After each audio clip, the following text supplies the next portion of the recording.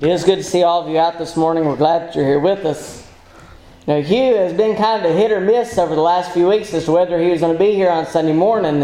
And even last week, I led singing and did the preaching. And I think he's trying to make up for it today a little bit, some of the times that he's missed. But anyway, I take that as a sign that he's feeling good. Since he is leading an extra song there, but that is good. We do appreciate all of you being here today. We have some visitors with us. We thank you for being with us also. And if you wouldn't mind, fill out a visitor's card so we'll have a record of your attendance with us today. Our lesson for today continues our series on being more like Jesus. And we are striving to be more like Him. We've gone through some different aspects of Jesus' life and learning some things about Him that we can apply to our lives today as well.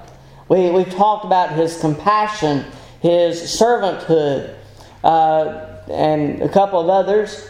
But today we're going to look at the loyalty and love of Jesus. The loyalty and love of Jesus. These things are intertwined, and it may feel like as we go through this lesson that some things are being brought out that may have already been brought out in a different way, and they are. But I hope it's a good lesson for you. I want to begin with the reading today of Mark 12, verses 29 through 31. Mark 12 and verse 29. Jesus answered him, "The first of all the commandments is, Hear, O Israel, the Lord our God, the Lord is one. And you shall love the Lord your God with all your heart, with all your soul, with all your mind, and with all your strength. This is the first commandment.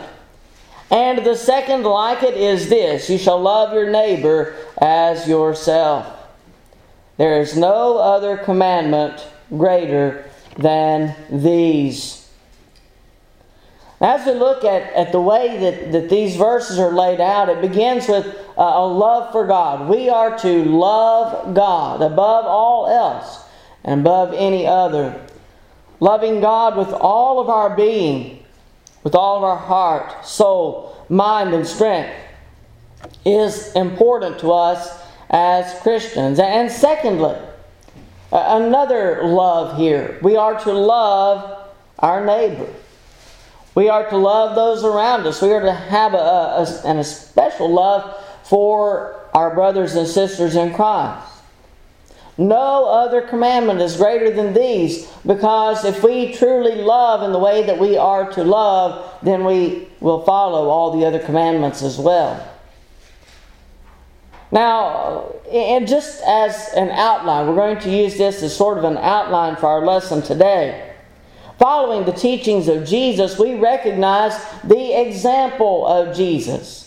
And of course, this was one of Jesus' teachings, that we are to love God and to love each other. And Jesus did the same thing. And one of the ways that we see His love is also through His loyalty. And we're going to look at that today. Jesus' loyalty to His Father, and in essence, His love for Him. Jesus' loyalty to the lost, and His love for them. And Jesus' loyalty to His mission. With each example of loyalty, Jesus reveals His love for both God and man. He loved enough to remain loyal even in difficult situations. I have 3 lesson objectives for you today.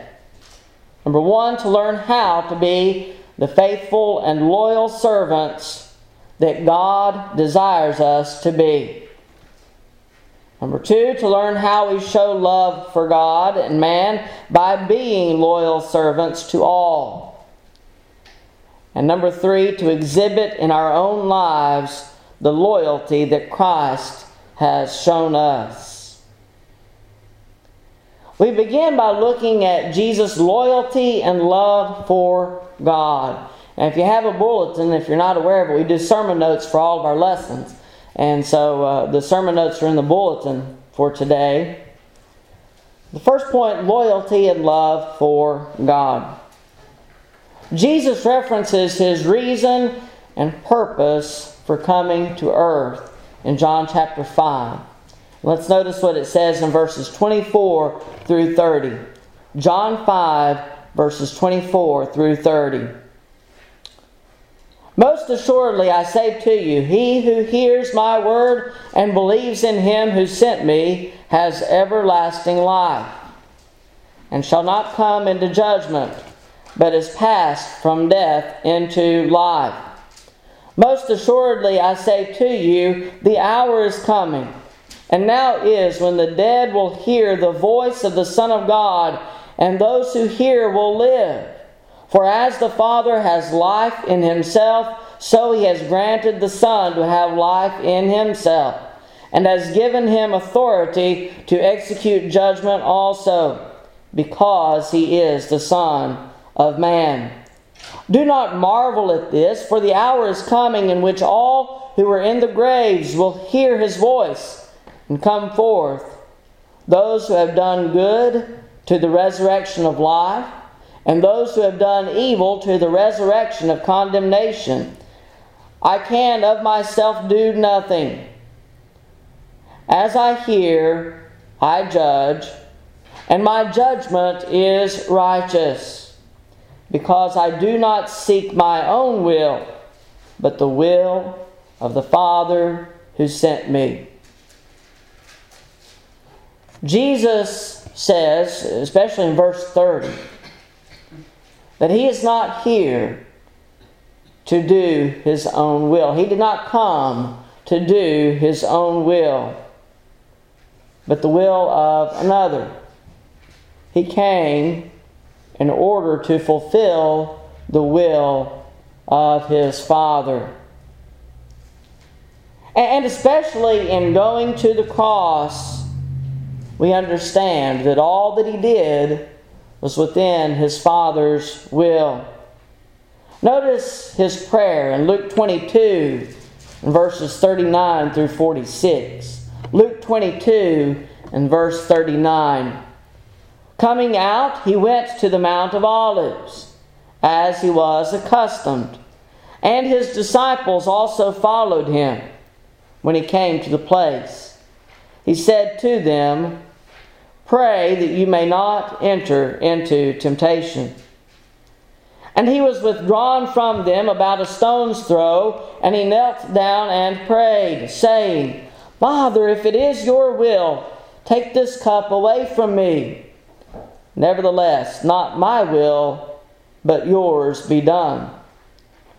Then an angel appeared to him from heaven, strengthening him. And being in agony, he prayed more earnestly. Then his sweat became like great drops of blood falling down to the ground.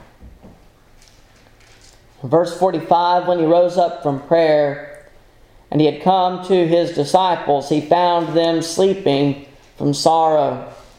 Then he said to them, Why do you sleep? Rise and pray, lest you enter into temptation.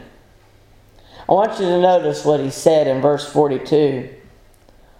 Father, if it is your will, take this cup away from me. Nevertheless, not my will. Not my will, but yours be done. Even in going to the cross, it was not Jesus' will that that be his death. That was not his will for man, but it was the Father's will. And he knew that he had to go to the cross in order to accomplish what he needed to accomplish. In order for us to have salvation, it had to be done. But if there was any other way, let this cup pass from me. But he came to do his Father's will. Jesus was loyal to the will of God that included his sufferings and death for the sake of man. For God so loved the world that He gave His only begotten Son, that whoever believes in Him should not perish, but have everlasting life. For God did not send His Son into the world to condemn the world, but that the world through Him might be saved. John 3, verses 16 and 17. Had it been His Father's will, Jesus could have called 12 legions of angels down from heaven. But He knew that Scripture would not be fulfilled in doing so, as we read in Matthew 26, verses 53 and 54. And when we think about all that Jesus did, all that He went through on our behalf, we understand that His Father's will included His time on earth, His birth to a virgin, a very, very humble beginning, if there ever was one. Even His life and the way that He lived and His teachings and the way that He ministered to people, all of this was within His Father's will, and Jesus was loyal to that. Think of all that He had to do in order to come to earth and to be born on earth and to live on earth as He did, and to even go to the point of death on a cross. All of that was within His Father's will, and Jesus was certainly loyal to that. Jesus showed us the great love He had for His Father by remaining loyal to His will to the very end of His life on earth. And though this caused Jesus much pain and anguish and anticipation of what was to come, especially because He knew it was His Father's will, He was willing to suffer and die, bearing the sins of mankind with Him to the cross. So we see in His loyalty to God, we see His love for His Father. He loved Him above all others, above all else. And He put His will before His own. And we learn the same. We learn that in His example, that that's the way that we are to love God as well. We also see another kind of loyalty and love within Jesus' life. We see His loyalty and love for man.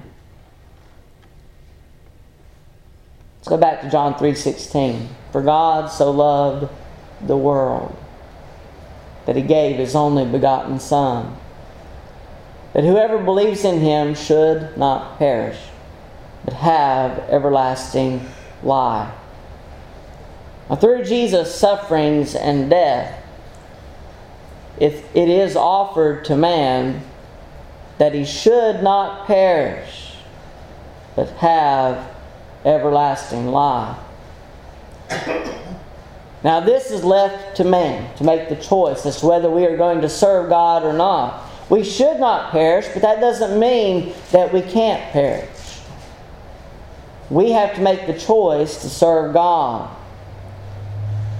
But it is only through Jesus' death on the cross and the shedding of His blood that this could be made possible. Through His death on the cross, He showed His loyalty and love for man. In John chapter 15, verses 9 through 17, John 15, and beginning with verse 9, we read this. As the Father loved me, I also have loved you. Abide in my love. If you keep my commandments, you will abide in my love, just as I have kept my Father's commandments and abide in His love. These things I have spoken to you, that my joy may remain in you, and that your joy may be full. This is my commandment, that you love one another as I have loved you. Greater love has no one than this, than to lay down one's life for his friends.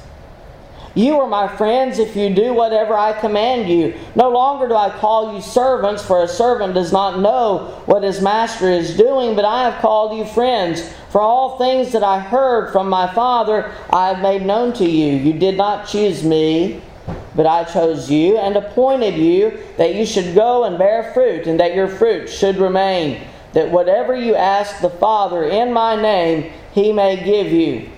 These things I command you, that you love one another. We are commanded to love one another as Jesus has loved us, showing us the greatest love known to man, that He be willing to die for His friends. Jesus showed us by example how to love one another, because Jesus was willing to give His life for us as His friends. Jesus chose us. He called us friends and willingly gave His life to give us new life in Him. And He asks us, in turn, to love one another in the same way He has loved us. Jesus' death was the propitiation for the sins of mankind. Turn with me to Romans 3 and verses 23 through 26. Romans 3 and verse 23. Here we learn that all have sinned and fall short of the glory of God, being justified freely by His grace through the redemption that is in Christ Jesus, whom God set forth as a propitiation by His blood through faith to demonstrate His righteousness.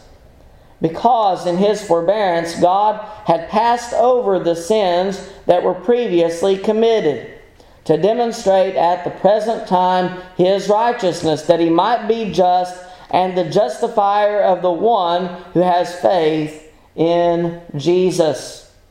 Hebrews 2 and verse 17. Therefore in all things He had to be made like His brethren, that He might be a merciful and faithful high priest in things pertaining to God, to make propitiation for the sins of the people.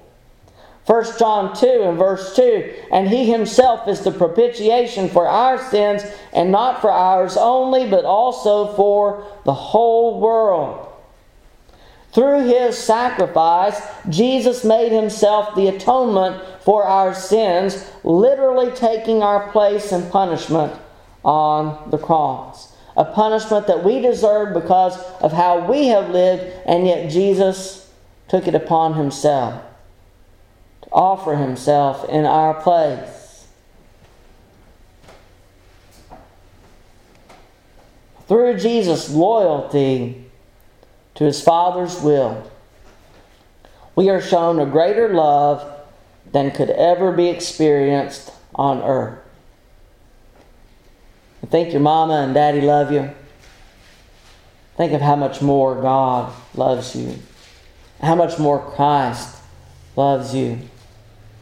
That He was willing to give Himself for you. Though man may give his life for fellow man, and many do, no life could mean more than the life of Jesus, because His sacrifice offers us salvation, atonement for our sins, and hope of eternal reward. And finally, Jesus was loyal to His mission. Jesus was the most loyal individual in Scripture. And even in all time, in all history, there's not another as loyal as Jesus. He was loyal to His Father. He was loyal to man. Because of what it meant to his Father and to man, Jesus gave up everything, his heavenly home and existence, to live as man, to suffer as man, and to die as man. It was not something he had to do for himself, but something that he had to do for others, for us. Now, what does Jesus' loyalty mean for us? Let's notice Romans 6 and verses 1 through 11. Romans 6 and beginning with verse 1. What shall we say then? Shall we continue in sin that grace may abound? Certainly not. How shall we who died to sin live any longer in it? Or do you not know that as many of us as were baptized into Christ Jesus were baptized into his death? Therefore we were buried with him through baptism into death, that just as Christ was raised from the dead by the glory of the Father, even so we also should walk in newness of life. Verse 5, For if we have been united together in the likeness of his death, certainly we also shall be in the likeness of his resurrection. Knowing this, that our old man was crucified with him, that the body of sin might be done away with, that we should no longer be slaves of sin. For he who has died has been freed from sin. Now, if we died with Christ, we believe that we shall also live with him, knowing that Christ, having been raised from the dead, dies no more. Death no longer has dominion over him. For the death that he died to sin once for all, but the life that he lives to God. Likewise you also reckon yourselves to be dead indeed to sin, but alive to God in Christ our Lord. Through our obedience we can be reconciled to God. It requires our faith and confession of it, repentance and baptism. Our baptism is a representation of Christ's death, burial, and resurrection, as we are also raised to walk in newness of life. We are no longer who we used to be. We were once dead in our sins and transgressions against God. We're no longer that person that we once were.